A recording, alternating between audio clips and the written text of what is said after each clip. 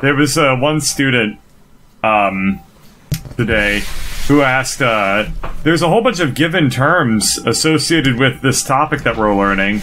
Are we expected to memorize these things? And I just thought to myself, how can you ask that just say that sentence out loud? Of all the given terms, are we going to need to memorize any of them? Do we need to learn this? Why the fuck am I teaching it to you? Yeah. Right. Well, whatever. All right, so welcome to podcast number 6. Yep.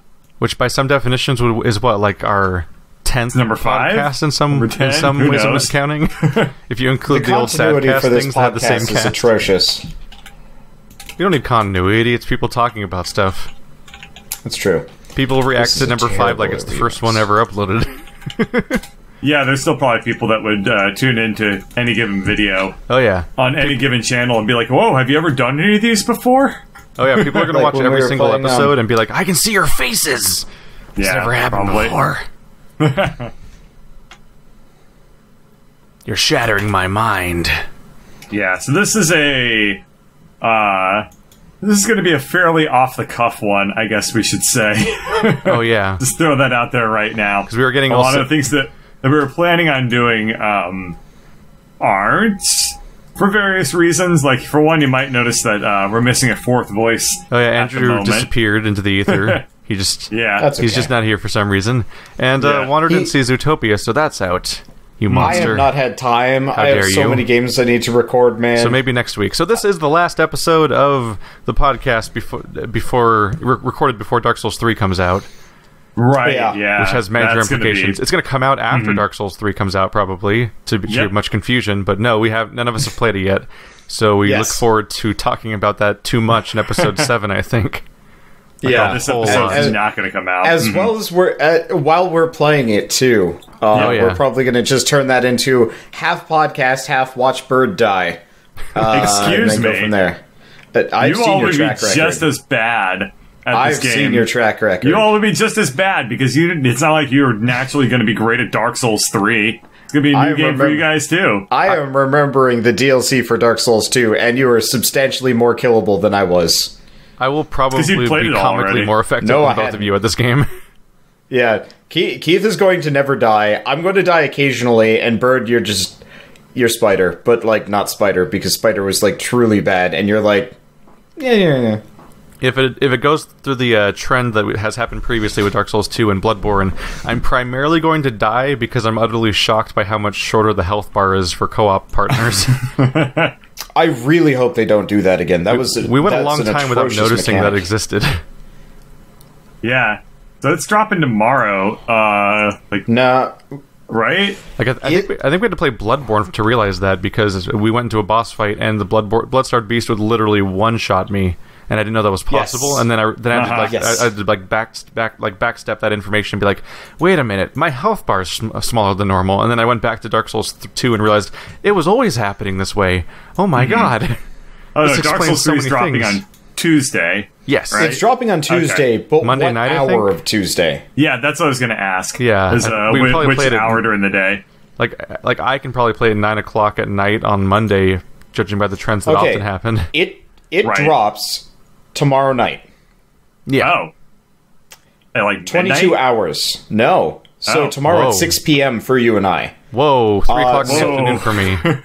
Actually, if you guys wanted to do the first hour of co-op, we could do it at like 11 o'clock midnight. Because that'll give Keith plenty of time. It's like Tales of Zestiria, where it's so far off on its time zone, it's basically lying about its release date. It's European midnight. Yeah, but still. European midnight? What is it, like a metric hours and stuff? Like, we have 10 hours in a day over in Europe. Let's just release it on Japanese there are midnight. multiple time zones there, but I think they're going off of like Germany or something. It's basically the capital of Europe. Isn't Germany further past GMT? Like plus GMT? Yeah, I think Germany's 6 hours ahead of us, which is why it's dropping at 6 p.m. for Bird and I, and 3 in the afternoon for you.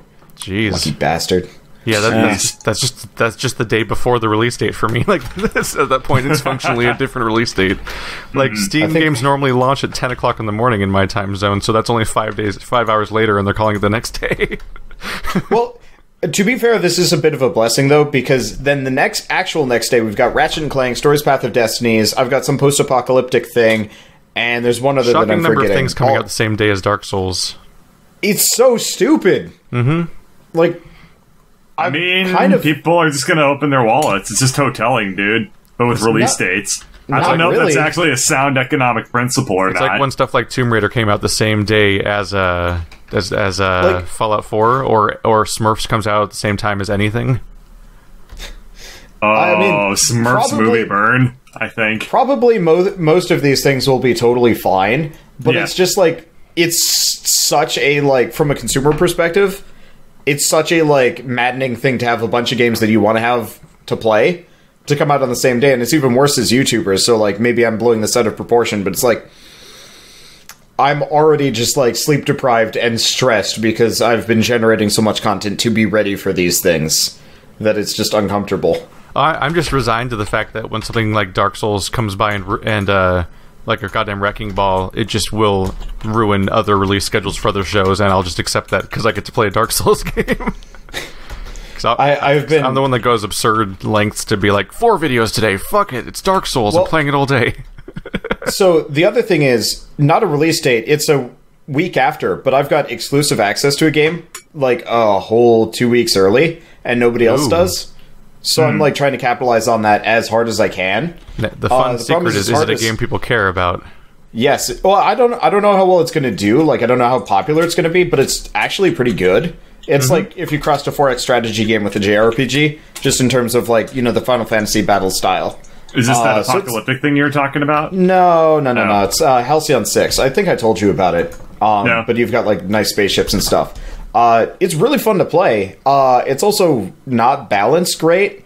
So you did tell me about this. Yes, now I remember. It's one of those where I'm just being inundated with aliens until I die, and I'm like, well, I'm having fun doing this, but please just let me have a break now. Because you have all these, like, little colonies you're supposed to defend, and you've got your own base. And if you go out defending colonies, the alien ships will sneak up and start blowing up your base, and then you run back and fix that, and then they start blowing up your colonies. And so by the end of it, you're like, your ships are, like, extremely powerful, but you don't move any faster and you don't have any more, because there's kind of a hard cap on how many ships you can have. So eventually, the way you lose is all of the people on your station are dead. That's it.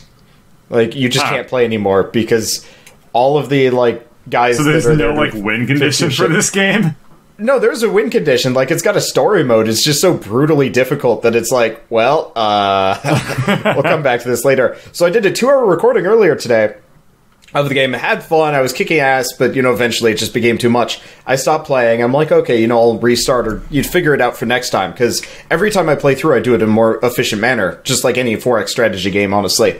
And I got a nice little email from the developers saying, don't record. We're going to be patching the game tomorrow to make it much more balanced and easier to play. And I'm like, son of a bitch. Time to tell you that you wasted your time. How many hours have you sunk into it?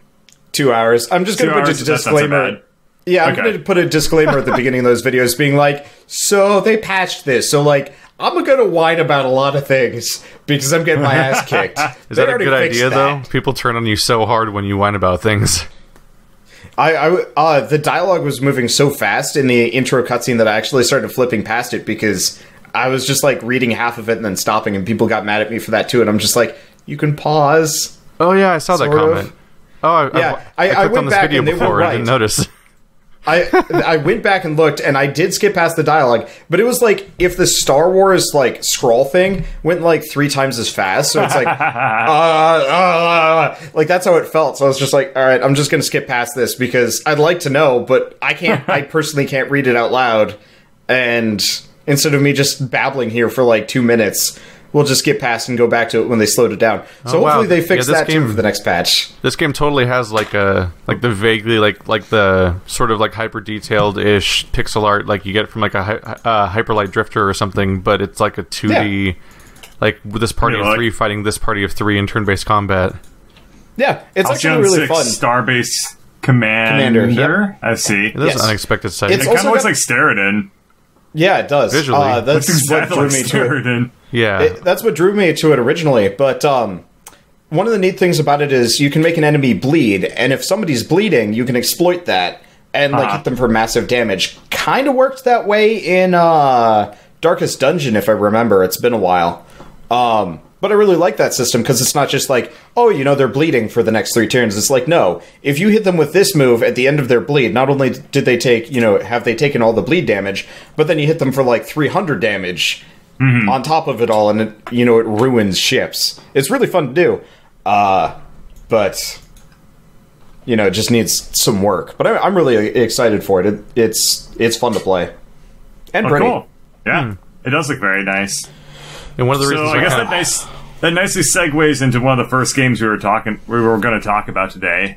This is Hyper Light Drifter. Yeah. Oh, talking about nice looking pixel art. I mean, yep, it's stunningly gorgeous. The music is great. Keith hates it.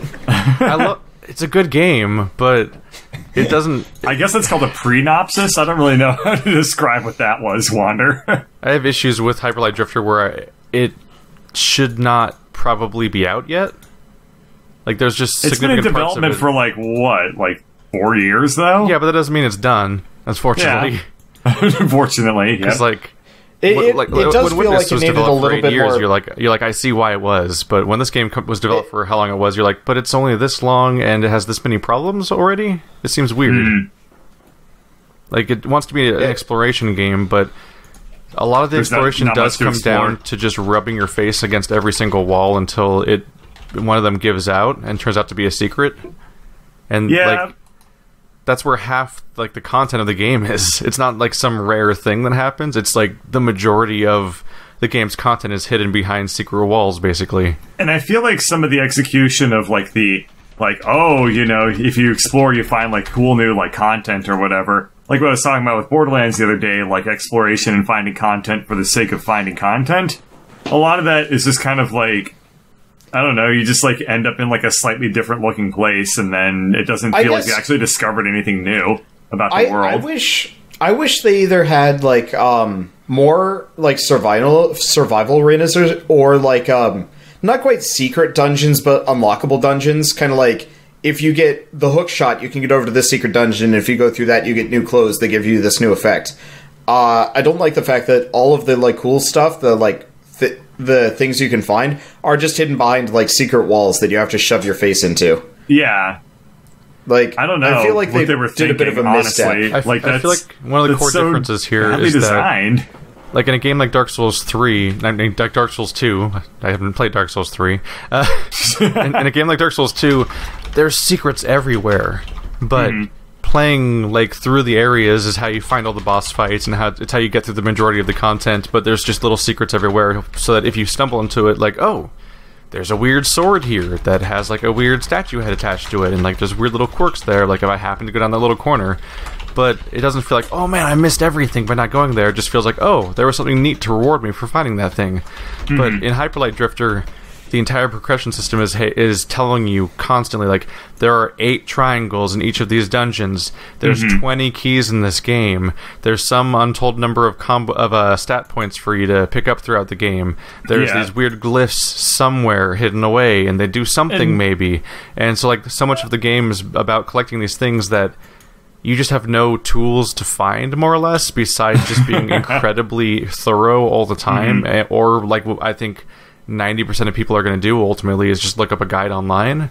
Yeah. The keys are one of the worst offenders, because unless you're keeping active track, and I'm just assuming there's an even distribution in the first place, it just tells you how many keys you have in the entire game. Yeah. It's there's 20, and you have 3. There's 4 dungeons. Good luck. Which one still has ones to find? I don't know. Yeah.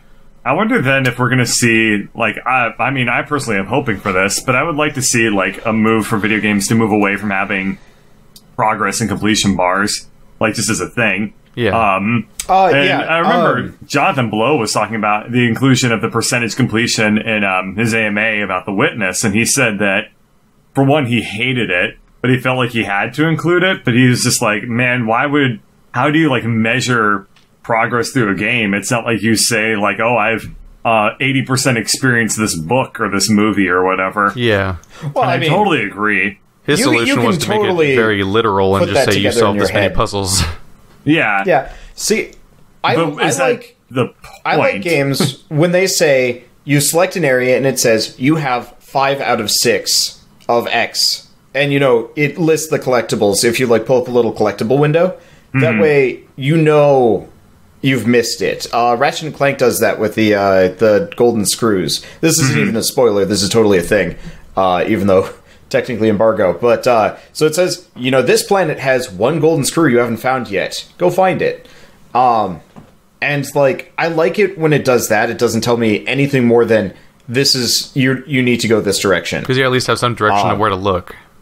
Yeah, because I know with Hyperlight Drifter, I need 2 more of those monuments, and at this point I've just resorted to a guide because I've been through all 4 areas now, and I have no idea where the remaining 2 are going to be. It's not like there were any big hallmarks, like a locked door that I was like, oh, I need this special thing to get this open so I can come back later. It's not like the standard Metroidvania, where you're like, I know I need to get here, but I have no idea how to get in here yet because I don't have the right power-up. It doesn't do that. It's just it's like some weird looking door thing that has blue eyeballs or something, and later on you get the super sword stab, and to get it you stab through a door with blue eyeballs, and you're like, I got it. Thank you, video game. I Nothing like that so much more. Hyperlight Drifter.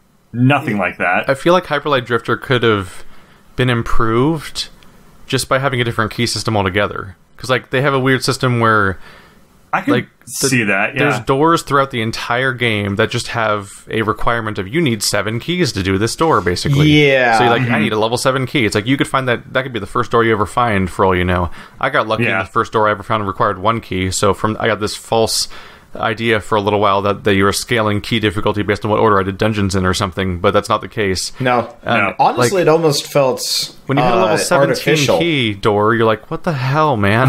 Yeah. I found the 24 key door first. So I feel like the game I found a 4 key door first. Oh, yeah. Yeah. Which would require you to basically 100% complete an entire dungeon to find. Yeah, that's what I ended up doing. Yeah. I completed the dungeon before I could open up the door, and I feel like it would have been better just to have more blue doors, blue door, green door, red door. Oh, better find that color. Yeah, so if you find the red key somewhere, that'd be great. And then if you find doors you can't open, you're like, oh, I know which key I'm missing.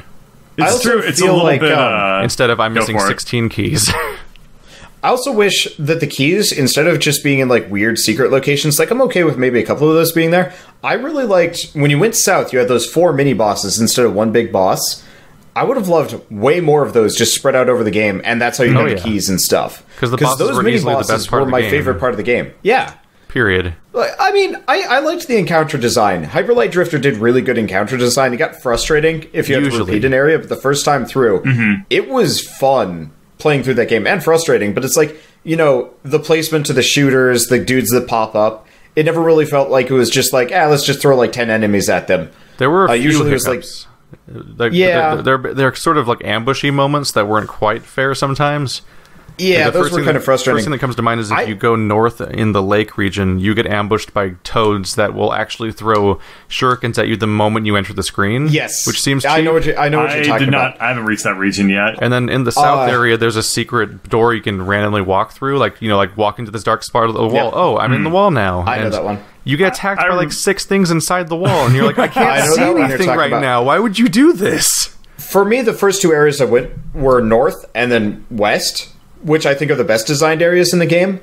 East is the prettiest, but north with the shooty birds with the low health, and then the bigger ones with the weird AoEs. I felt that had the most interesting unit distribution, and because a lot of them were ranged. Oh yeah, and the birds that would dive at you, that made the combat a lot more desperate because you have to be out of the way of the birds, but you also have to take things out because you start getting mobbed too fast. And I felt that felt really quality, and same thing. With the West, just because you had the dogs, you had the 2 different types of, what were they, monkeys? I always thought they were fox people. I don't know. It's just to interrupt you for a second here. I just want to point out that talking about the enemies in this game is hilarious because no matter what you do, you say oh, that dog just shot me and stupid that stuff like that. Crystal dog that tried to suicide on me. I keep calling them divey birds and dogs with machine guns, and that's what they look like and what they are. But it makes me sound like an idiot. Raging Bull Audrey 2. Yeah. Anyway, keep continuing your point. I just felt like those areas were the most well designed. Actually, no, the South had some pretty good design ones. Those dudes with rocket launchers and the mechs made things really hard. But at that point, I had the shotgun, so all I do is just like zip around next to somebody, blast them with the shotgun, and hopefully I took out a whole crowd that way. Also, the grenades are nuts. I'm kind of mad at myself for not buying a grenade earlier in the game, because holy hell would that have helped. Is it just me, or did the shotgun kind of throw the balance of the game out of whack really fast? It did. So I actually am missing 3 guns, because I didn't go back and... I think I went back and got 1, but I'm still missing 2 of them. One of them dropped from the Western boss, and I just left it there because I didn't notice it was there, and then played for like 4 more hours. So I've got episodes after episodes where people are like, go get that gun! Why haven't you got that gun yet? I'm like... You can like just skip boss pickups on accident? That's pretty funky. I know. Yeah, that's super uncalled for. That's why I like treasure chests where it's obvious. Pick up their experience or anything. Yeah. Jeez. But I don't care because I've got the shotgun and the line rifle, and everything else seems redundant because the line rifles I use for puzzle solving and the shotgun I use for murdering everything. So it's like I don't see the way. Like I don't know if there's secret weapons I never found, but one's a spread shotgun that does absurd damage at point blank range, which is the whole reason to have it. One is the line rifle, which is like it's like a rail gun. Like it's used for triggering specific things only it can, and it does high damage at perfect range and everything, and it has instantaneous attack. I think it does just flat 2 damage across the board, but it's pretty. It's useful. But everything else is just a variant of the pistol. It seems where it shoots projectiles one at a time that have travel time and everything. There's one rifle that's kind of like the shotgun that fires 4 homing bolts. But I don't like it because it's like the shotgun, and I'd just rather use the shotgun. Like it's kind of the midpoint between the line rifle and the shotgun. Like if you put the two together ish, but it doesn't do as much damage and shotgun. Oh yeah, it doesn't have as much ammo capacity either. So I'm like, I'm not going to be using this. Did you ever feel like you had trouble with trying to press a button that's supposed to do one of your character's actions and just not having it do the thing sometimes? Yes. Like, I have that so much when I'm dodging. Oh god, grenade now. Grenade, I had that grenade, issue, grenade. Please grenade. Even in my fairly limited time with the game of it eating inputs, especially with dodging, dashing, stuff like that. I really wish the dash was... Yeah. I wish the dash had like a much bigger sweet spot so you could like... Yeah. Sometimes I will be like pressing the button in. As far as I'm concerned, Keith, have you gone through the spike pit area where you have to never stop dashing to get through the corridors, or no? It's the Western been to locations where you have to keep dashing to make it through. It's the Western 8 triangle challenge area. You get a green sword and a cape or something. I gave up. Okay, I literally gave up on the game and just went and beat it because I couldn't deal with trying to complete it anymore. I'm completing it just because I got a guide open and I kind of want to, but I might give up too. My game's so broken I have to fight the game to keep playing it in some of the regions. I was so happy to actually get access to it once they fixed that goddamn black screen bug. Yeah. Then I'm just like, all right, I'm going to go back to completionism because I like looking at things. Like for those that don't know, what broke me on this game was just that I was already getting super disoriented trying to explore half the areas because it's hard to tell where exactly you are and where you're trying to go to find secrets and things like that. But then you hit the point where it's super vague of like, where the hell, which one am I even trying to find now? Like, where do I even look for? Like when you're trying to get like the last one of each area, like at that point you have very little to go on. But then what I did is I went to the east area and I'm like, all right, let's just try to finish this area today. And I'm already like hours into trying to do completionist playthrough, like mostly off-camera stuff where I do jump cuts and crap because it's just so much damn work to find everything. And I go south and there's 2 doors and they both go to the same dungeon when they used to go to 2 dungeons because now one of the dungeons is inaccessible because the door link is just broken. So then I tried going north because I'm like, I'll just go to the other side of the dungeon and work through it backwards. But when I go through north, there's a giant gauntlet of toads that attacks you, and one of them never enters the fray, so the door that closes when you defeat all the enemies never goes away, so I can't go north either. So, like, I literally can't... Like, I could probably go in a giant circle around the entire map to get towards the dungeon I was trying to explore, but it's like, at some point, I'm like, I just don't want to deal with it anymore. Like, the game loses... I lose all faith in the game at some point. I'm like, let's just... Like, I could keep you feel like bashing my face against the game... Yeah. Like I can keep bashing my face against the game to satisfy people online for hitting some arbitrary completionist thing, or I could just go beat the game and do the thing that's fun, which is go fight all the bosses in the south and beat it. Let's switch gears a bit. I feel like that's going to be how my playthrough of Stories is going to go, because I'm already, like... I've already got the 4 truths, and I'm ready to move on to the end. But, like, there's still... so, Bird, you probably haven't played this, right? Yeah. No. Okay, so choose your own adventure, Bastion-style combat, so kind of midpoint between Hyperlight Drifter and Bastion. And so you can play through it 24 times, and, the story changes every time based on your decisions. But ultimately, there's, like, a couple of core tracks and then variations beyond that. I was going to say, I assume you eventually get railroaded back onto some specific track, because that's how writing goes. There are 24 endings that are, like, unique. But a lot of them end up being kind of similar, like you get betrayed, you die, you turn into a horrible, evil god and eat the universe. Like, it's really fun. The fun surprise is just how much of the dialogue is unique a lot of the time. Yeah. They have a trigger in there, so you only hear the same dialogue once. Unless it's, like, plot relevant, and then you hear it again. But and they record a lot of idle dialogue for you just swinging a sword at nothing for a while. Yeah. The narrator will say a snarky thing and then never say it again. And I'm like, holy shit, I don't have to hear the same dumb joke over and over and over again. I love that. They said the jet would give me the jitters. Yes. Ratchet and Clank does that too, but not as well, which makes me kind of sad. Ratchet and Clank overrides its own dialogue with other dialogue, unfortunately. Yes. A lot. There's also, like, I'm doing a lot of swimming in the game, and if you're about to drown, he'll say the exact same line every single time you hit the same... percentage on oxygen, and I'm like, it's like the Sonic da da da da da da da.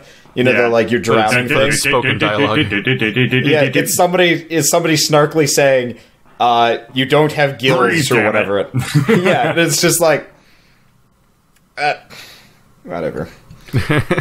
But yeah, so for Stories, I just wanted to mention this. Favorite part of the game: you can throw enemies into each other. Oh, yeah. Have you messed around with that at all? In fact, early on, it's mandatory. Well, it's mandatory early on, but I've discovered later on in the game, as your character gets more powerful, it's not mandatory. It's the easiest way to beat the game. I just huck enemies into each other, execute both of them, huck the next guy into the next guy, and I can clear an entire, like, encounter in about 10 seconds this way, as opposed to, like, countering and dodging and all this nonsense. I'm just like... blitzing around, it's like a WWE match, except for I'm I was going to say, are there other ways to fight things in this game? Because if so, then that's a prime example of what's called dominant strategy. Yeah. It basically has Batman combat. Okay. Well, dominant strategy. You found the thing that works. It's what you're going to do. They give you, like, this sword that, like, sets enemies nearby you on fire, but that's just a damage over time. Where if you just knock them on their ass, you can execute them in one go. So it's just like, I'm going to execute everyone, except for these bombs. I chuck them off the edge. I will say that I have two of the elemental weapons so far, and I don't find them super useful. Aside from, I mostly just stick with the one that heals me when I attack things. The last one, the purple one's really good. It's not elemental; it just makes you attack faster. It's super hard to unlock, or time-consuming at least. It's not even not even hard. I'm not there yet. It's well above my pay grade. The problem is, by the time you've unlocked that sword, your character's already got presumably enough, like, upgrades that it doesn't matter anymore, and you're already like ridiculous. I will say it's nice. The game has a pretty extensive upgrade tree of like 20 to 30 things to click on, where all of them look like something I want, because that's usually not true. Usually I don't care about like stamina meter. Usually this whole branch is the tree that are like, well, I'm never going to explore that one. Yeah, this one's all useful things, like you can use your grappling hook to rip off people's shields, or you can dash through shielded enemies, or you can like increase damage of throwing enemies, or increased health and increased energy, increased run speed by 100%. The ability to freeze time when you perfectly counter something. Yes. There are also crystals that you can get that level up that give you things like extra attack speed or resistances. Or my favorite is the shield breaker one, which is why I don't care about the grappling hook to take off shields, because I just hit them and then their shield flies off like a projectile and kills somebody else for me. So which is amazing. Is this a AAA game? Indie? AA? No, indie. It's indie. Pretty indie. Kickstarted? No, I don't think so. No, actually. Okay. I can look Yeah, it I up. know like nothing about the developers, but I don't think it was kickstarted. What's it called? Tales of Symphonia? Stories Path of Stories what? I just remember Stories Path something. of Destinies. Stories Path of Destinies. You got it. Yep. Okay. I don't know anything about a Kickstarter. It doesn't look Yeah. like it was kickstarted. And generally speaking, if something's released on console, then it probably had at least enough Wasn't. funding to not require a Kickstarter in the first place. So there is that. That's often true. Let's see. Although that's often It's one of the stretch totally- goals for Kickstarter games. Yeah. It's totally worth picking up. Like, Yeah. it is the perfect. Honestly, in my opinion, it's kind of the perfect, like isometric hack and slash. Like Hyper Light Drifter is good, and Bastion is good, but like this one feels fun the entire way through and mostly balanced. The only thing I don't like is you can't counter two guys at the same time. Oh, yeah. Like Batman style or Shadow and Mordor style. There's definitely and that's some- when I gave up on countering because I was just like, I'm just going to Spearhead get hit. Games. I find know that my nothing biggest complaint about the you. game is that you quickly upgrade the dash being turned into an attack of some sort, which Yes. has the nasty effect of making your dash lock onto enemies when you don't want it to. So it's like what'll happen is you'll like encounter enemies that where one hit will make them go nuclear basically, and the second hit will make them explode. And so I'll accidentally hit one of them, and I'm like, oh crap, I need to dash away from him, and my character will dash through him instead. I'm like, no, and then you just die. So what I do with those, since I'm effectively just doing the sumo run, I just dash through them and then keep dashing away because I've maxed out my endurance meter. Yeah. So it's just like I'm just throwing units around and staying near none of them for longer than half a second. So the Which is people that great. made this game, this is their third game. Their second game is a free-to-play MOBA Oh god. called Arena Cyber Revolution. Oh, they made Tiny Brains. They didn't make that game, yes. Oh, I did not know that. that's actually okay. Yeah, that's actually kind of a good pedigree. They make like They're weird also multiplayer hiring, stuff. so Wow, there you too go. late for me. They're based out of Montreal. Yeah. Have fun, I'm not- bird. I'm not moving to Montreal. Are you kidding me? I remember this. It's I remember Tiny It's like Brains the as being Alabama of Canada. I primarily remember Tiny Brains as being the weird game where I saw an image of like a bat that looks weirdly like a naked dude, where his crotch is covered by a giant band-aid.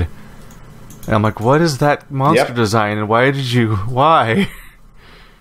It's like, I didn't feel uncomfortable, but then you add nipples. You add like, they gave him, they have a naked-looking bat, which is like already, yeah, sure, animals look that way Waterbot in can tell you video all about games. that. But then they gave him moobs Ducks. and nipples and a crotch band-aid. I'm like, no, that got weird now. I didn't need that. You're never gonna let me live that one down, Bird. Should I? You had a crotch No. band-aid? There you go. No. So Bird was making a duck car on Friday night, and he was distracted. So I went around to the front. And I'm like, "Hey, you missed a spot." As I put 2 traffic cones right where its nipples would be. Ducks with nipples are kind of weird looking. I was going to say where it would be. Dominatrix I mean- duck. You know, they kind of have pectorals. Do they? Yeah. Well, Tell us about well, them. yeah, Wanda. birds actually Every- have pectorals. Pretty They're much just not like human everything that has pectorals. muscles has pectorals. Yeah. Tell us about your duck nipples, Wander. I also gave it a butthole. They were Bird orange. was pretty done with my shit by the time we were done on Friday. Yeah, Of I course. was. It was funny. Like I said, I tasted my own medicine, and it was very, very bitter. Let's see. We're going to God, talk what about else? Factorio next, I guess. I don't know. Wander, you haven't played Factorio You yet, haven't have played it you? yet, huh? Are you planning People have to? asked me to. I would be surprised I will- if you did, personally. I will if you two want to do multiplayer with That's it. what I was will play about to say. Is what Factorio. if we all did a co-op thing? Yeah, like we if you could do guys, multiplayer Factorio. Yeah, that'd be Yeah. fine. especially because Catterday is kind of dying a slow back to Bird and Wander time death. Yeah, Yeah. and I Keith, just if hit you robot wanna- point, so I think I'm getting close to finishing the rocket launch. That is like the progression system of the game. Yeah, so if you guys want to do like a playthrough of that, I'm up for it. But that's the only free time I have in my schedule because I'm so busy with Enter the Gungeon, Stories, Halcyon 6, Ratchet and Clank, Dark Souls 3. Right. Still trying to lot beat of games Witch in the coming out. 100 Night. Yeah. And, like, there's more games coming, so I'm just, like, in this kind of constant state of desperate, like, I have, let's see, what does my sheet look like? Factorio, sponsored videos, Banner Saga, upcoming Banner Saga 2 in, like, a week. Oh, yeah, that's one. XCOM 2, Darkest Dungeon, Minecraft Q&A series. You're not done with Darkest Dungeon yet? No. Do you know how long the game is now? Christ. Do you know how, see, that's why I didn't want to get back into it, because I knew it was just too... I knew I wasn't going to have time. My last one was like 60 episodes long, and that was like the launch early access. I've now got FTL. We're about to start... we have stories right now, and Ratchet and Clank. I'm about to start Dark Souls 3. King's Quest Episode 3 comes out in 2 weeks. Ooh, fun. And people want me to do New Game Plus playthroughs of Assault and Sanctuary and go back to finish Dragon's Dogma and Undertale. Luckily,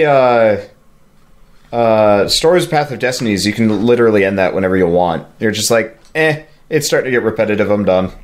Oh, and The Quest. It's impossible to keep track of all these games. Yeah, what else is there? I don't know how I'm going to do it. I don't know. I don't know if I'm going to be able to do Banner Saga. I'd like to, but I just... It also would be weird to play Banner Saga 2 without playing the first one. Well, what I'd probably do is next Saturday just do like a binge session. Because you would have to beat all of the first game to play the second one properly, because it's a direct story continuation. I'd actually have to start it as soon as tomorrow, because it comes out on the 19th, which... It comes out in about a week. Wow. Is it the 19th or the... Yeah, the 19th, because Halcyon 6. So it comes out a week from Dark Souls. Yeah. This is a good month for games. Early February, late February, early March, late March, all of April. Yeah.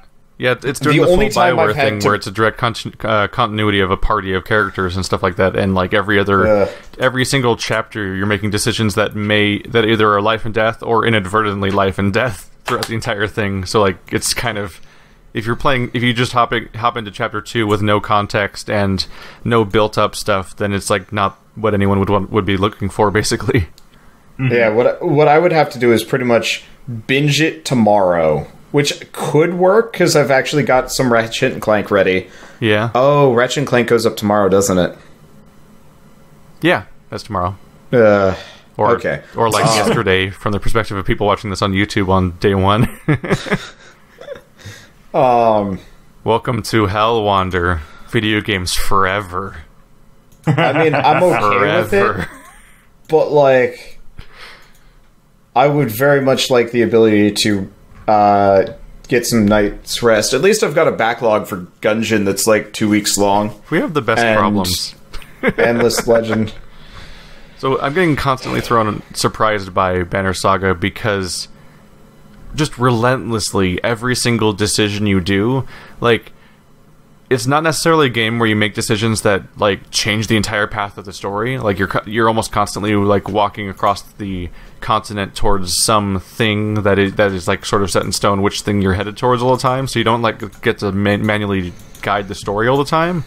But it'll hit you with several decisions per chapter that have huge impacts, not only just on like things like the morale of your entire army or your supply level, or making future events happen that you don't even know about yet, but also a lot of decisions will just be like right on the spot. You could make a decision that will end up killing one of your party members, regardless of how much you rely on them in your combat scenes and everything. It's like it's just a game that's just kicking you in the face sometimes.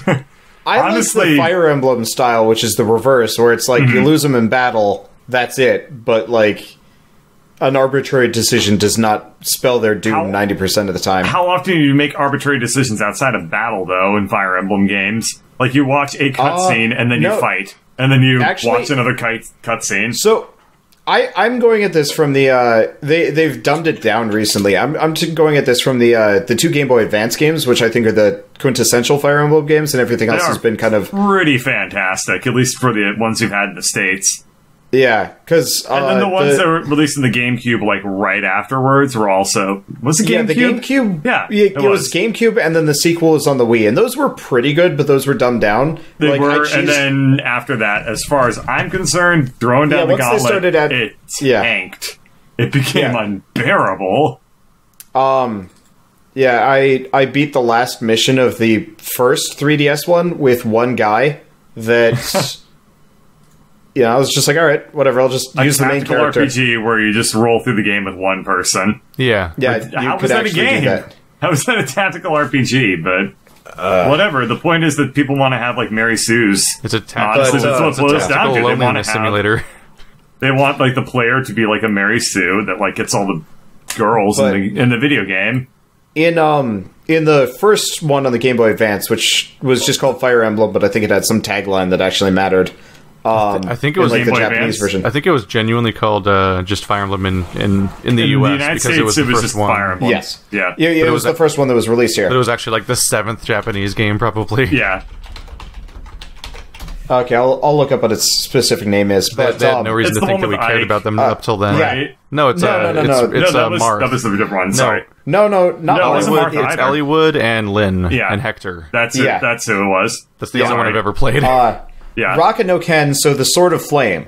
That one was awesome because Whoa, that if you name. like, if you didn't like do specific actions like meet somebody in a tent, get to a tent at a specific time, do like there was some kind of like arcane things you could do. You would just completely miss out on not important characters, but like good characters.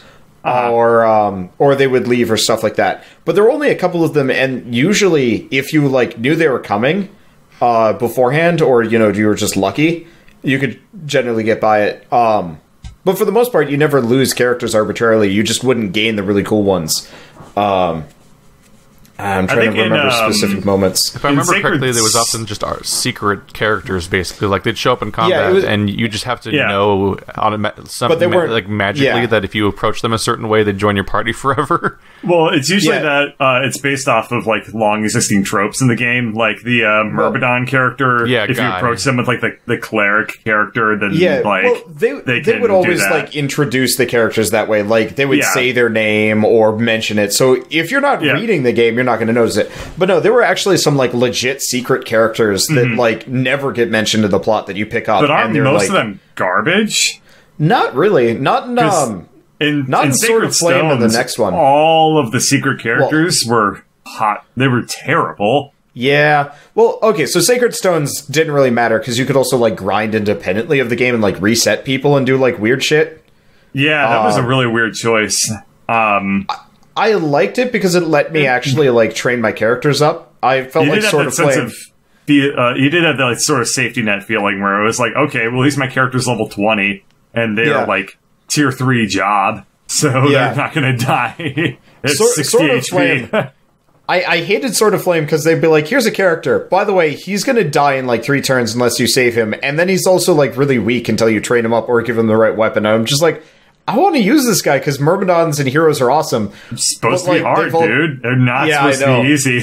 I was just frustrated. But after playing the other ones and seeing how easy it was, it's like I kind of missed just how brutal that was. Yeah. Well, it felt like the game had a soul. Honestly. Yeah. I would do arena grinding, and then somebody would die after like an hour, and I'd be like, no, why? This is kind of why I usually play Fire Emblem games on emulator.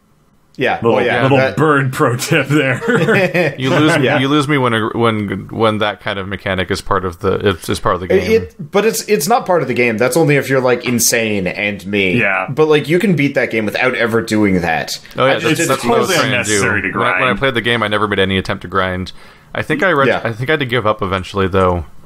There was an incredibly massive level covered in people with the drakes or whatever they were called at the time. I know the one you're talking about. And there was a boss in the top left corner, and I think you had just gotten the female... This is definitely the first one, right? Yeah, you just got the female wyvern rider or whatever in your party, like with a scar face. And it was like an impossible mission. It was it was a huge fight, and it was a massive map, and there was just so many opportunities. And of course, I was one of those people that was restarting all the time because I didn't want to lose anybody. So I'm trying to get to this massive, horrifying fight without losing any characters, and I just kept trying and trying. I'd figured out the second playthrough I realized early on that you never want to use the tier 2 characters. No. Ever. Because their stat growth is stunted because they... you never want to use the pre-evolved ones to use the word you just used because they're super strong early on, but then they'll be shit for the rest of the game, basically. Yeah. So I forced myself to never use them. I just put them away, took away their weapons, and had them stand in a corner if I needed to put them in the battlefield. Yeah. Sometimes I'd use them to carry around my healer. I was going to say because my healer was slow as shit. They usually have horses, so you can use them to schlep people around. Yeah, I would call them buses. But basically what they were good for. So I did that mission with like a full party of people that started at level 1, got up to level 20, then ranked up, and they just ruined the rest of the game. And I felt so satisfied because like I knew what I was doing and I did everything right. It is the kind of game with the complexity level where you'd probably... It's like maybe even your first playthrough of XCOM or something like that, where like you just need to learn certain things the first time around so that you can be optimum the second time. Absolutely. Well, that's totally the way that XCOM is designed that way, for sure, where it's like you will lose multiple times until you start winning. That may be one of the problems for me with the Fire Emblem, though, is that I didn't start over, ever. So all my early mistakes for potential character growth and zero grinding may have totally screwed me by the time I got to what was, I think, probably the last 5 missions of the game or something. Yeah. One thing that I actually got stuck on that mission, too. That was the mission I ended my playthrough on. Yeah. One thing that I don't like about Fire Emblem games is the RNG with stat ups. It's really frustrating to have a character like not get a single HP up for like 5 levels. And it's just like, why? Why are you doing this to me, game? I can't get behind that kind of mechanic at all.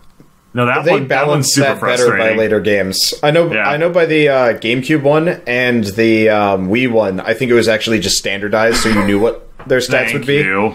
I just looked up a walkthrough on GameFAQs for Fire Emblem: The Blazing Sword, just for context, to try to see if I could find out about that mission. And one of the first things I see in the table of contents is a whole section titled "The RNG."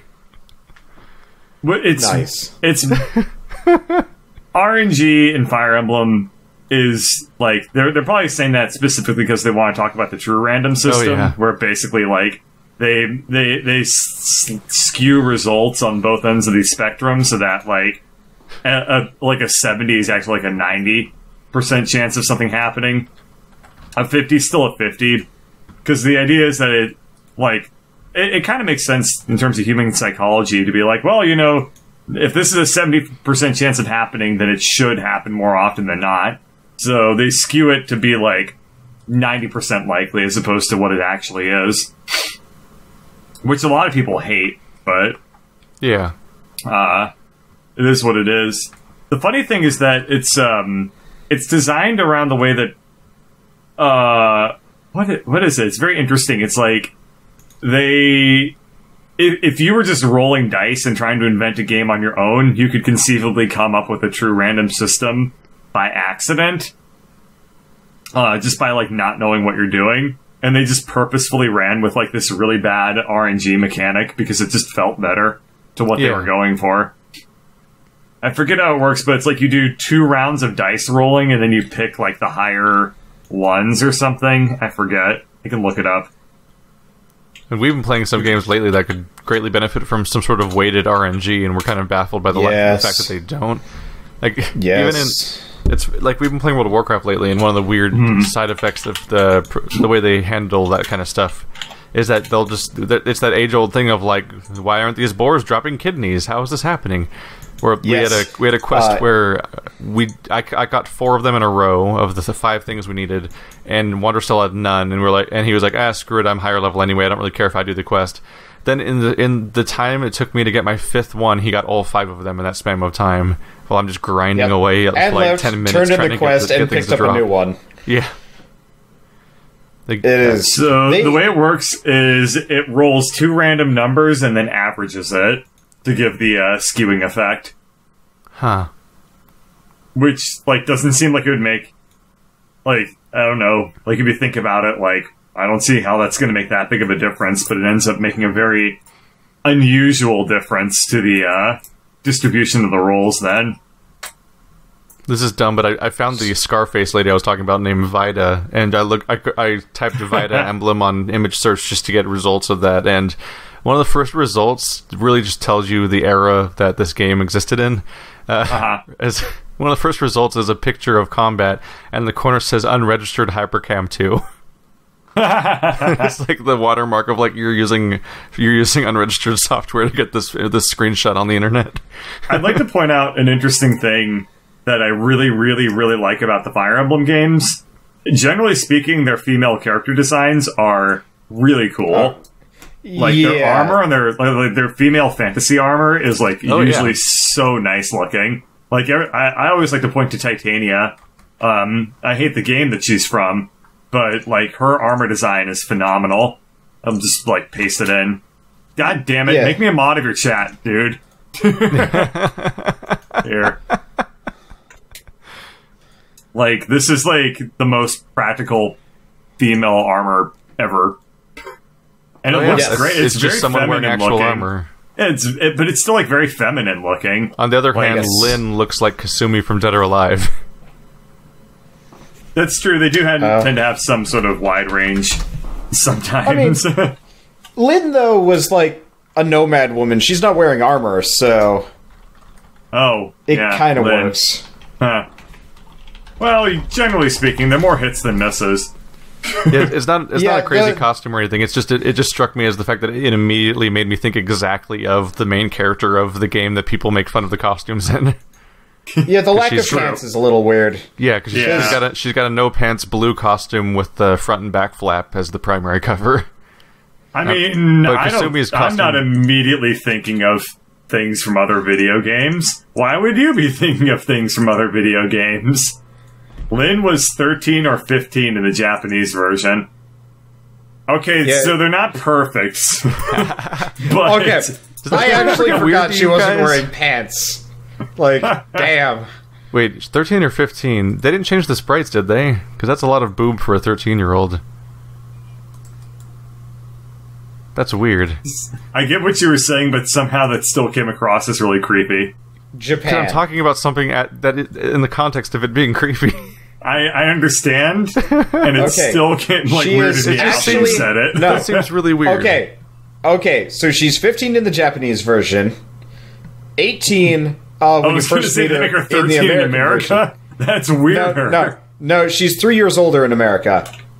That usually is the case. Yeah, so in the Japanese version, she's 15, 16, which I guess makes sense because I guess their legal age for... Yeah, they do that all the time. That's at least not 13. Like, so many, a little weird. So many imported games from Japan that have, like, questionable aged characters will say that they're, like, 18 in the American releases. They do this with, like, anime and stuff, too. I have two questions here, really. Yes? It's like... Because on one side you have the weird Japanese obsession with like a bunch of like child soldiers going to war all the time that are like underage for doing virtually anything. Because all Harry of Japanese... Potter, dude, it's not so Japanese. But in Harry Potter, it's a kid going to school, but then scary things happen. But in a lot of anime, it's literally children going to actual war. Like Harry Potter goes to kind of war when he's 18 years old at the end of the series. But But Japan's like so many different anime shows about just actual child soldiers.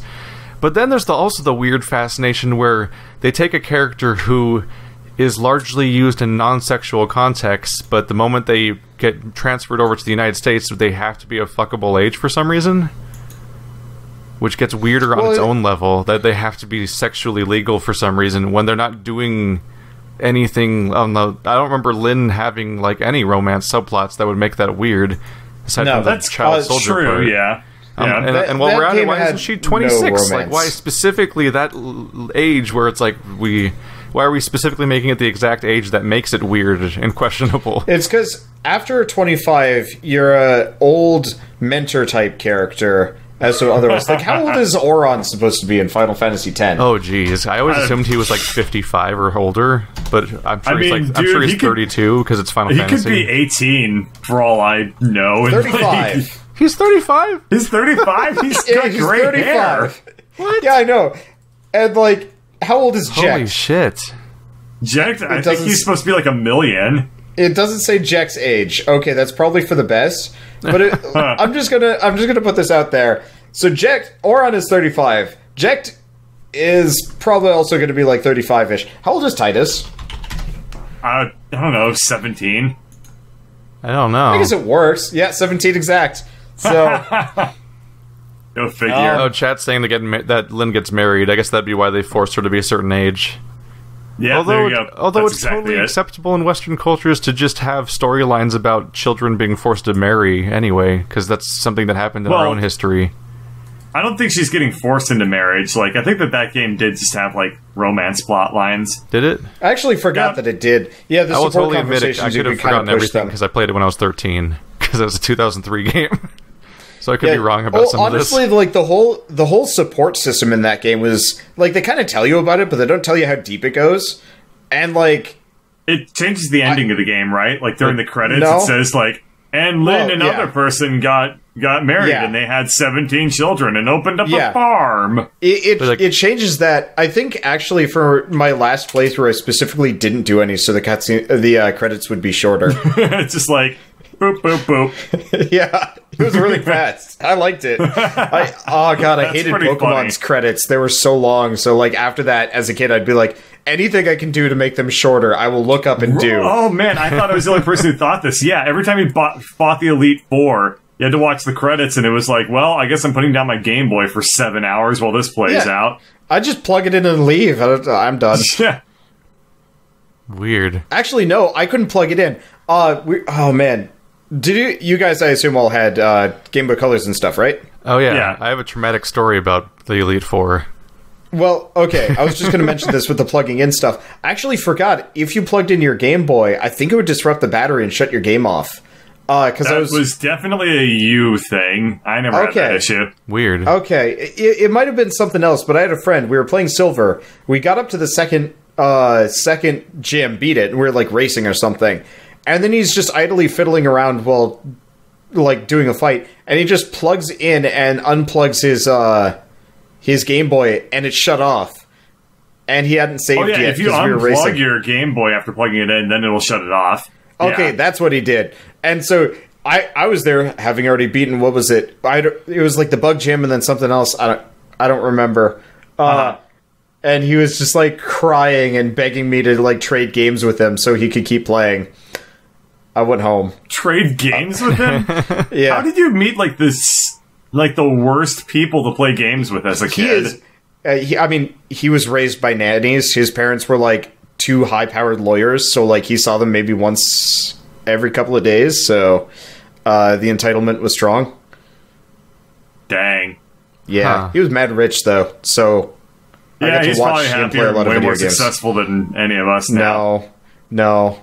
What? So in college, cocaine, my roommate, my roommate in college was from the same town that I was when I lived in California, and so he was telling me about all my old friends and what happened to them. And so for this guy specifically, everybody called him the Prince, and he had, like, no friends because he was too stuck up to have any. But I was like, yeah, that sounds about right. Cocaine. That's it. Cocaine. I bet the cocaine made it better. You know what? I have not looked into that. Also high school, so I don't know about cocaine. I'm just baffled by the idea of a real human being have that kind of reputation and not being an actual anime character. I had friends in middle school who did meth. He's too rich. Well, you're from New Mexico. Everyone calls him the Prince. I am from New Mexico. Yeah, everybody in California in chat says that sounds like an anime plot. It does. Jeez, it really does. He had a rhyme, but I don't remember. Oh, no. He had a rhyme, but I can't recite it without actually saying the guy's name. But the high schoolers actually had a rhyme to make fun of him. I was like, wow. Wow. Make fun of that's like an elementary school thing. Like, I know. For one. Also to make fun of somebody who's rich. Like, I was going to say that's effort, but then I remembered it's high everybody was rich. That's the point. Over that. Oh, fair enough, yeah. Like, this is not the kind of town you can live in and be... Gotcha. Making, like, lower than X amount. They were like the token rich guy in school and everyone was making fun of him. Which would be seems kind of like a weird thing to criticize somebody over. His parents just gave him everything. And from my perspective, where my parents gave me very little, he was rich and I was not. Even though ultimately, I have no idea what the socioeconomic state of my family is because they don't buy shit. We cut down trees to heat our house, so... Because you live in the coldest state next to Maine. Well, no, Minnesota is the coldest, other than Alaska, and they did North that there Dakota? too. I'm not a scientist. I'm not some climatologist, weatherman, meteorologist bastard. I just know that Maine where is you actually- live right now is freezing. Yeah, it is cold. I was I am a outside scientist. I for have a no while idea what the before answer is. Well, since Well, you it's study along rocks. since it's I'm a along the scientist, seaboard, too. the You're a temperature scientist. of like Massachusetts and Maine are warmer than like Minnesota and stuff, because Minnesota has nothing. True. It's just Purple says I'm lakes. not a scientist. He's full of crap. I'm totally a scientist. Computer science does not count as science. It's a science, man. No, it doesn't. If I it's get a doctorate in mathematics. art, I am not a doctor. No, I had a teacher that had a doctorate in art. I made fun of him for that. Don't they still get to call you a doctor, though? Doesn't that become the prefix for it? Yeah. It is the proper terminology. He's talking but about a it's medical still, doctor, though. Yeah. Yeah, it's still goofy. But I'm just saying, like, a computer science is definitely makes me a scientist.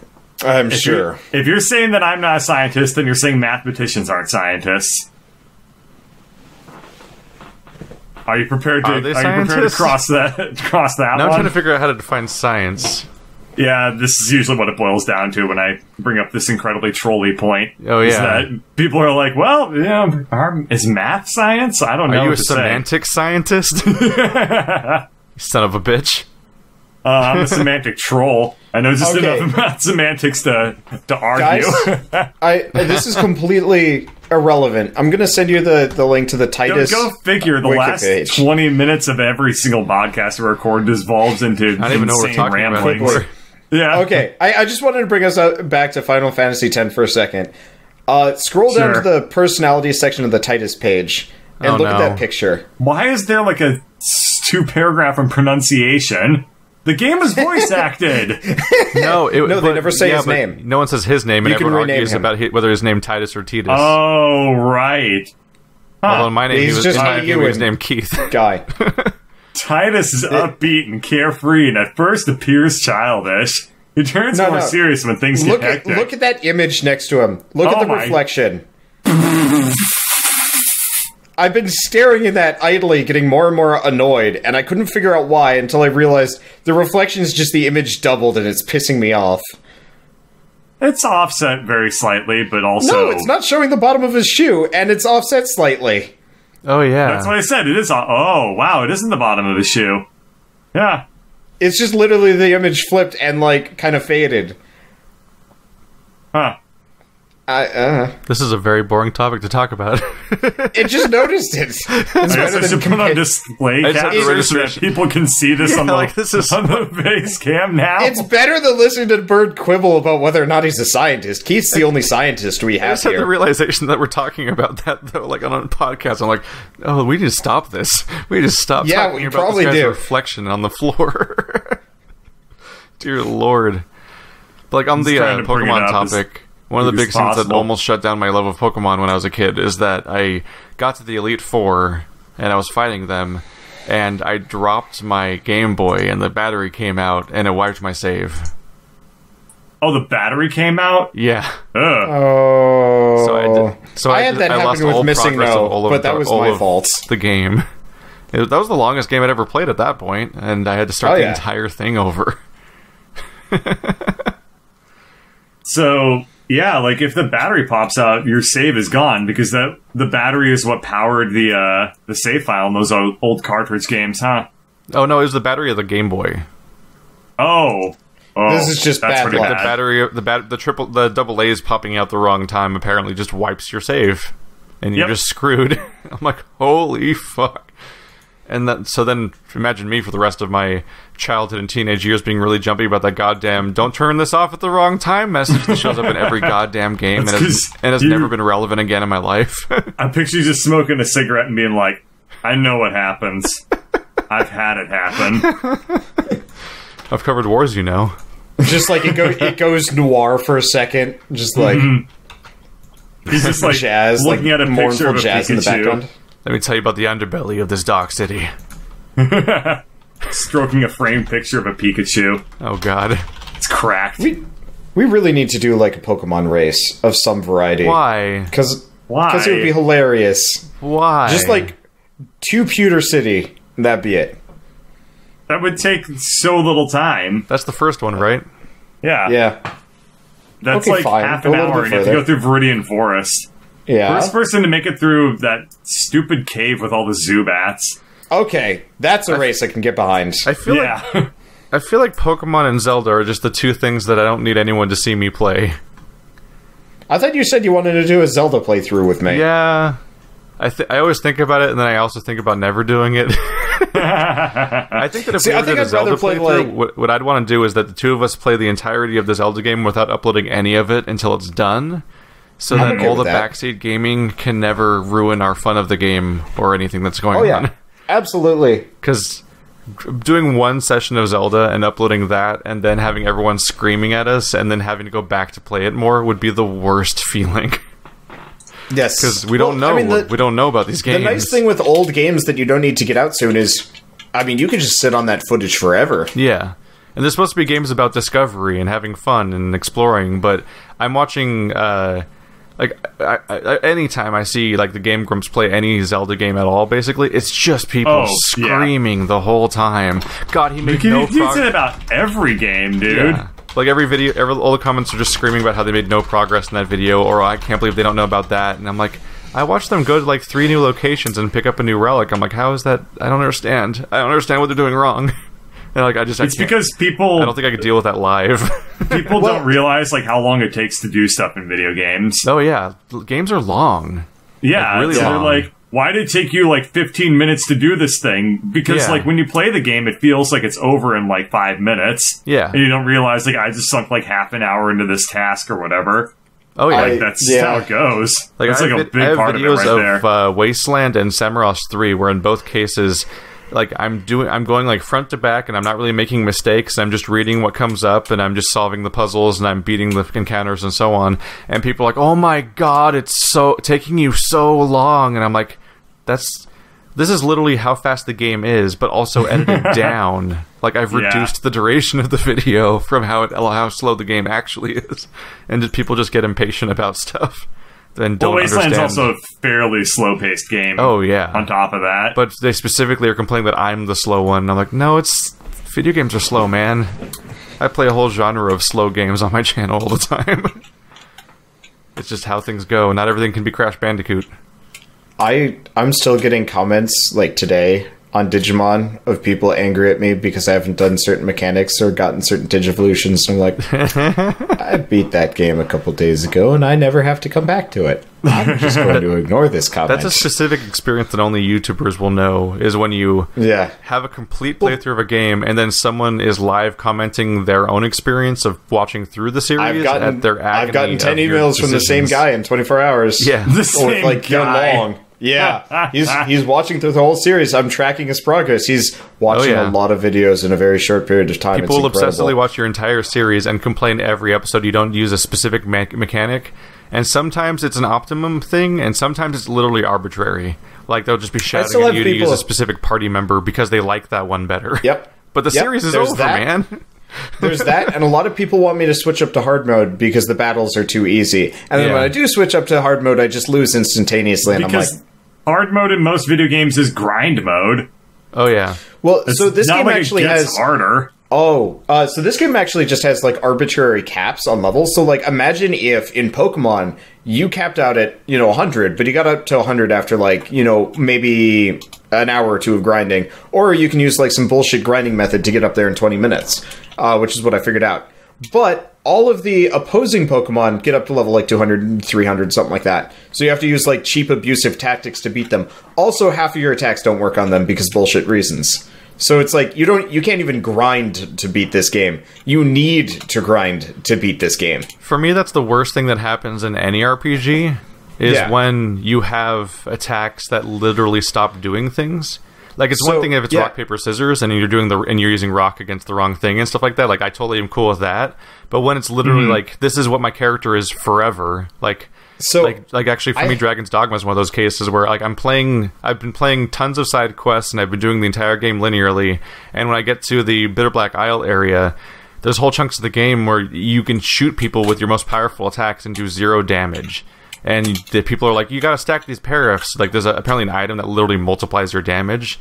And it's like, well, that seems like shitty. Like, and they're like, yeah, if you use like 4 of them, you can kill the boss in like 2 hits. And I'm like, so it goes from being so hard that it's not fun to being so easy it's not fun. I'm like, why would they balance it that way? That just really encapsulates a lot of the problems with, like, RPGs, man. Yeah, I like they're mechanically so... So, in this like case... no, Dark Souls is all percentages. Yeah. Yeah, it is. So, I just want to explain, like, how this is, like, garbage. Status effects. Imagine if all of the bosses are immune to them, but you're not. And they use them all the time. Yeah. So, I was up against this really fast guy. He didn't hit very hard, but he was really fast. So, it was like, I'll poison him, because he'll just keep ticking the poison damage and die, because the poison damage goes up and up and up. And, like, I learned very early on that this is, like, actually a good tactic, because all the other attacks are boring and dumb. And then, maybe 3/4 of the way through the game, nobody was poisonable anymore. They're just flat out immune. There's also, like, speed negatives that you can do to people, so I was going to slow them down. Now I was immune to that, too. So eventually I just made my party so fast that I just acted more than he did and just beat him that way. Jesus, and it took, found like, a way to cheese. I found a way to cheese. I literally just copied his tactic because that was the only way I could win. Because if I tried playing it normally, I'd lose. You know, that almost sounds like instant. like a legit tactic, like a well-designed game when you put it that way. Almost, but it's like, if this is the only tactic that lets you win, no, all alternatives don't work. I could see this weird thought just randomly popped in my head. I could see a boxing game being pretty fun if that was the idea. Like, you had to, instead of like what most boxing games are, which is like you go to the gym, you lift weights to get your strength stat up, then you go in and you wail on the guy. Like, if there wasn't grinding, but you had to, like, adapt, like, constantly to, like, what the other boxers were doing. This wasn't adaptation. This was just find the abusive tactic. Right. But I'm saying, like, the only way. You could design, like, a really fun boxing game around that idea if it was, like... Yeah. It would almost be, like, a puzzle game at that point. How weird is it that once I found out this tactic is a weird constant mechanic in boxing games? Yeah. Well, once I figured out this tactic, that was the only way I could beat the game. Like, every boss thereafter was harder and harder. And the only way I could beat it was using this exact tactic, because all bosses were immune to stat effects, stat downs. Mm-hmm. But it's not even the dominant strategy, it was the only strategy. Yeah. And I just felt so dirty, because, like, they give you 250 Digimon, and none of them work? I'm gonna say, like, maybe... I mean, if you cut that down to maybe the 50 megas that are available to you... I would say of that, humanoids maybe and armor. 15. Yeah, 15 of them are actually viable, and 3 to 5 of them are actually necessary. And it's really stupid because it's like you have this whole list, and they're all bad. Those character designs got boring, right? Like the tropiness of their like where every single baby Digimon is basically like a marketable plushie toy. And the super one is shaped like an action figure, so it has to be human-shaped and in armor. Yeah. Honestly, the best were the champions and the ultimates. The megas were mostly humanoid, which I didn't like. I feel like the core difference between Pokemon and Digimon, even though Pokemon's super merchandise, of course, is that every single Digimon literally feels like it's a category of merchandise. Yeah. That's... Yeah. Because like, there is literally the plush category. My audience and the heard that point category. And is very angry at you. You'd mentioned that in one of the other videos, and several of my Digimon fans were very angry about this, and I was like, I'm sorry, I'm right. Right. It's a game that's designed to, like, move product. Yeah. It's literally like, a property that was invented because another property was successful in merchandise, so they made a competitive merchandise property. It's the Japanese equivalent of liking Ninja Turtles, which is one of the 20 shows invented in the 80s specifically to sell toys, to the point where a lot of them had toy lines before they had shows or even fiction to base them on. I found out, apparently that's Ronald Reagan's fault. So it used to be that, like, this is the funniest thing. So I guess it used to be that there were certain restrictions placed on how much you could advertise and how you could advertise to children in cartoons. And then in the 80s, Ronald Reagan was like, we don't need this commie shit. So he signed it out. And then all of a sudden, we had Teenage Mutant Ninja Turtles, G.I. Joe, Barbie, just everything had like shows. Transformers, I guess, would be the big one. Just 500 shows built around merchandise lines more than shows. Right. He-Man. Yeah. I mean, an entire memorable plot line that people think of for Transformers, where they killed up a bunch of characters off, was exclusively for the purpose of making a second toy line to replace them. Yeah. And then subsequently driving up the value of the killed-off characters, That's how cynical children's programming was when we were growing up. And then some of these people will be like, Adventure Time sucks. And it's like, at least it's on a different... way more of a soul. Yeah. Like, people grow up on completely soulless garbage little groups of, like, 4 guys, and maybe there's 1 girl, too. And, like, people being like, I picture... When I watch, like, G.I. Joe now, I picture the writers are smoking a cigar and being like, I love money. How are we going to get more of it? And then when it doesn't work, they're like, what did we do wrong? Oh, yeah. Like, 80s cartoons are every bit as cynical as watching a Star Wars watching the Star Wars prequels and just pointing out every time a new alien shows up that you know is going to be a toy, and that's why they made that alien. Yeah, I never saw the point of Star Wars, like, toys or merchandise. They always did it so badly. Well, that was the good thing about Star Wars merchandise for the original generation of it was that there was a series of movies that were really popular, so they made toys in response to the movies. The problem with the prequels, well, one of thousands of problems with the prequels, was that they literally would create things for the prequels for the purpose of making toys.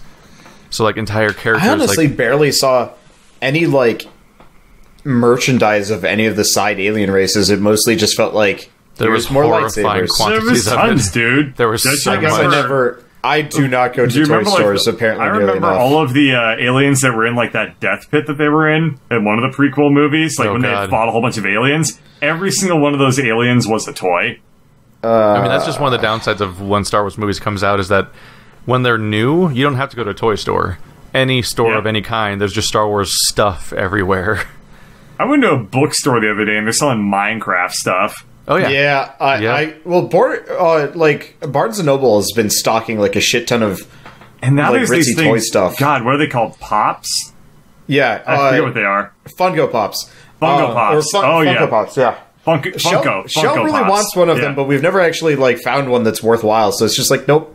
I've also got like a Shovel Knight figure and a couple of like those Skylanders toys that actually like look at least somewhat reasonable. Like. Funko Pops are literally just like dumb bobbleheads. They're bobbleheads designed to be collectible. Oh no! And yeah, dude. And then they just make like limited runs of these things, and then like they do things like where they put like they'll release like in like New York City like this one run of Funko Pops, and then it's like, oh, you know, you can then buy from other Funko Pop collectors and stuff like that. Like they create like crazy scarcity. Specifically just because they know it'll draw people in. Poor Americans in our Beanie Baby culture. Yeah, it kind of reminds me of that. It reminds me of how my mom collected old estate quarters and put them in a big cardboard map that had sockets for old estate quarters when that was a thing, like the collectible estate quarters were coming out. A few years ago, I finally broke it down and like got that like $12.50 out of there and used it to buy something. Like, what am I going to do with a map of fucking state quarters? I don't give a shit. Like, she made it for us that we could... She was collecting them while we were teenagers or kids or whatever, so that we could have them when we were older. And I'm like, me as an adult, I'm like, I could use this to buy lunch. So, thanks for the years of maintaining that stuff so I could buy lunch one day. That's the thing. Like, the state quarters... It would take you, like, they released one, like, every 3 months or something like that. Like, who's going to have the attention span to put together one of those calendars? It's like when someone buys you Beanie Babies. People buy Beanie Babies so that they can be your college fund one day or something. It's like, no. I knew some people that would do that. I had a relative whose college fund literally, like for her kids, was literally her investing in limited edition Beanie Babies. That didn't work out, and then that bubble popped. She's still waiting for the price to peak. Oh no! Oh, bad news. Aren't a lot of those like at most like worth maybe 2 to 4 times as much as they were back then at best? No, some of them are actually worth like hundreds to thousands of dollars. but she's never going to sell them because they're going to be worth even more in the future. But the number of buyers is going down. So she's like, she's worried that nobody will buy them. And it's like, because everyone who cares is going to die or get them. Yeah. And then guess everyone's who cares? stated. People like you. Are you going to buy any more? She buys more. No. Yeah. It's kind of a negative fund. It's pretty bad. Kind of a negative fund. Did they not realize they literally became the person they were trying to sell these to in the first place? Instead of selling it's like them? Bitcoin, dude. Jesus Christ. But, her son went into accounting. The only people that make money from those sorts of bubbles are the people that, like, cash out, like, early. They get it, they ride the first bubble, they cash out, and then they leave, and then what happens is all the secondary people that are coming in to make money or whatever buy up everything else, and then they hold on to it for forever. Yeah, here's the exact same thing that happened to Bitcoin. Here's the big secret: is that if there's a special trick to make money and everyone knows about it, it doesn't work. Yeah. Because by the time you get into it, you've already the sucker. You're the product. My mother is on the grand jury for Massachusetts for like the next half a year. She's been there for a while. And a lot of them were like large-scale lawsuits where like multiple people did like a scam or a fraud thing. And they're all more or less all brought on as like the government or some company has like a class action lawsuit against these people. And so my mother's there. And 90% of the time, these people are like dumb shits that are like Me Too crimes that saw somebody else doing this thing that did it. And it's just like, she's sitting there, it's like, I had faith in people like making wise decisions in terms of like not committing crimes. Nope. And yet here we are. And as you guys talk about this, I'm just like, shit, this just sounds like whenever my mom talks about stuff now. Dude, it's so prevalent, and it shows itself in so many forms. Okay, I'm not going to talk to your mom. Just the thing where something can be culturally accepted as being a mistake, but then you realize like, oh, we think that because people did it and still do it. Oh no. Yeah. No. It's like YouTubing with the like sub for sub or like.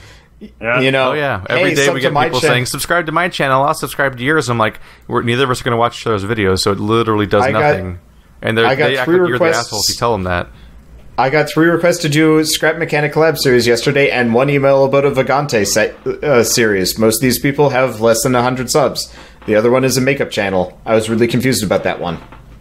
Yeah, that's something to be confused about, actually. I mean, it's just like 2 videos or something. You want to talk about like lack of faith in humanity? My most recent person I banned on my channel, just because I was frankly just sick of getting emails from their comments. So I was like, they're of no worth. I'll just skip this. Was that they were commenting? What happens? They started watching my series on Invisible Ink contingency program, whatever it's called, contingency plan. I think the expansion. And the whole thing is that expansion halfway through changes the course of the story in a way that makes the campaign much longer, like probably more than twice as long, actually. And what happened is the guy is commenting like, this guy's an idiot. He's not even doing the right campaign. He fucked up this entire playthrough, like just leaving comments like that. And then he starts commenting in response to every single person's comments he sees, saying stuff like, "Oh, and my character does this," and stuff like that. He's talking like a child that just wants to show off his toys, basically talking about how great his little squad of characters in his campaign is. And he just keeps he skips 10 episodes ahead and is talking about like, "Oh my god, you're playing the wrong campaign. I can't believe how stupid this guy is." And I'm like, you can't fix people. And like, it's amazing how dumb a certain percentage of the comments are. And if anyone sees us get snippy at commenters, like it would be fascinating to just see what the type of stuff we deal with sometimes, because these people are fascinating. They're either children or damaged or just don't care. Dang. Well, on that note, maybe yeah, it is definitely time to end the Hoofcast. I am hungry. I want food. Yeah. So, if you want to leave a comment on this one, go ahead and leave it, and Keith will ban you from his YouTube. I don't ban mine, apparently. I don't ban people consistently. Nah.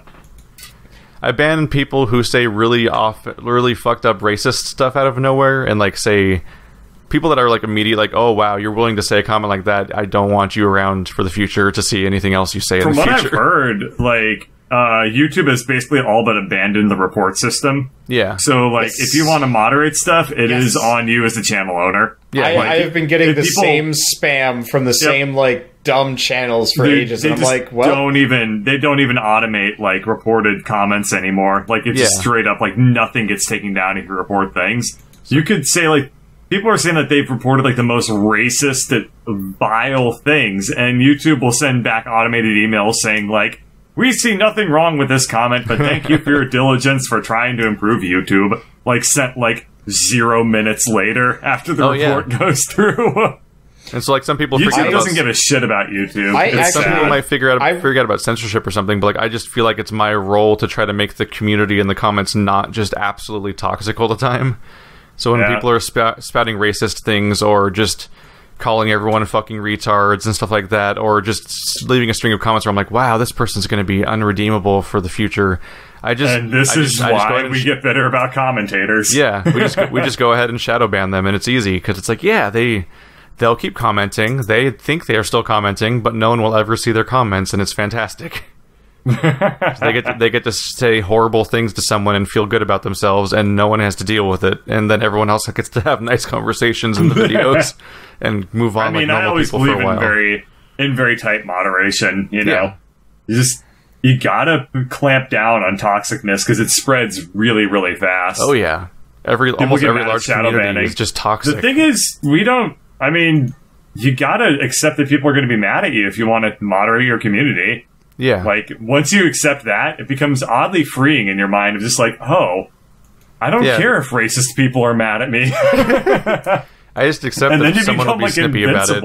Or someone will talk about the Constitution like it's relevant or something. Yeah. Freedom of speech, yo. Yeah. I read too much legal advice. I don't want to get into that.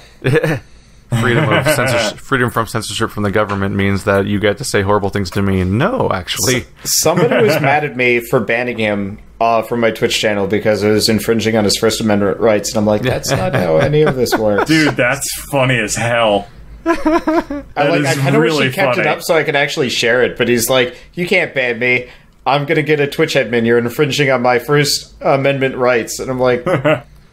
For like the context here is what people don't get is that at the end of the day, commenting on someone's YouTube or Twitch channel is only like one step removed basically from being like this is their Facebook page. So like they have like as far as like control goes, they have 100% control over who gets to access that thing at the end of the day. If people are just being shit, like you're commenting directly at them, no matter what the context. Or if you're commenting on their video, and you might think about it differently, but. Of course they can stop you from commenting on their profile. It's their profile. That's at the end of the day, that's what it always is. It's their YouTube profile, their Twitch profile. Like it's theirs. Yeah, it's their account they registered. These sprung from personal accounts. Like YouTube used to be like basically like a vlogging platform. Like they literally have the equivalent of the thing you're using to comment with. That's what you're commenting on them with. That's how all of these sites work. So of course, like it's like getting blocked on Twitter. Like get out of my face, buddy. You're out of line, and that's not a reasonable way to talk to me. The last hour of every podcast they record is always such a fascinating thing. We talk about the randomest things.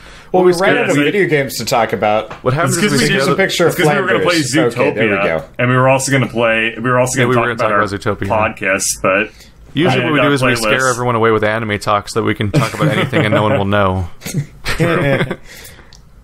I should check out the retention stats on these, but whatever. I'm sure it's fine. I'm sure people are watching this to the very, very end, right? I should put these online. If you've seen this to the very end, go ahead and leave a comment with the secret password, which is fart sprinkles. Excuse me, fart sprinkles. Fart sprinkles. There we go. Yeah, thank you guys. I'm gonna have fart sprinkle comments. And I'm gonna forget what that was for too, and I'm just gonna be like, why is everyone leaving this comment? Why is everyone saying fart sprinkles? Oh man, we should have like a word a word of the day? A word of the day thing, yeah. So everyone at least walks away having learned something. Oh I'm my going to go to Today's word of the day dictionary.com. is today's word of the day is fart sprinkles. It's not a word. Don't look it up. Fart sprinkles. The sprinkles that fly out when now has to fart. I don't know why end the I podcast. Abort. Did you just James Dictionary? Did you just look up fart sprinkles on Urban Dictionary? I don't know. I'm sure it's defined there. Is it the equivalent of shart sprinkles? I mean, it's about the same thing. Apparently, fart sprinkles are cupcakes that are farting. That's actually kind of adorable. What? Fart sprinkles. The particles of... it sounds like a death spank monster. Does no one remember Death Spank? Bird and I just looked up the actual definition of fart sprinkles. And we don't do that. It's a terrible idea. That wasn't so hot. You guys are terrible ideas. I'm suddenly no longer hungry. All right, later chat. Oh, Jesus. I don't know why Knackles never showed up. But, he eventually showed up in chat saying, "Oh, I thought it was supposed to be an hour later," because he misread chat, and then he never joined. That's actually fair. It happens. Well. Anyway, guys, thanks for coming to the podcast. Yeah, see ya. One day we'll figure out timing and cast and topics and a name. Topics. A name. I think Koofcast is a fine name. Oh my god.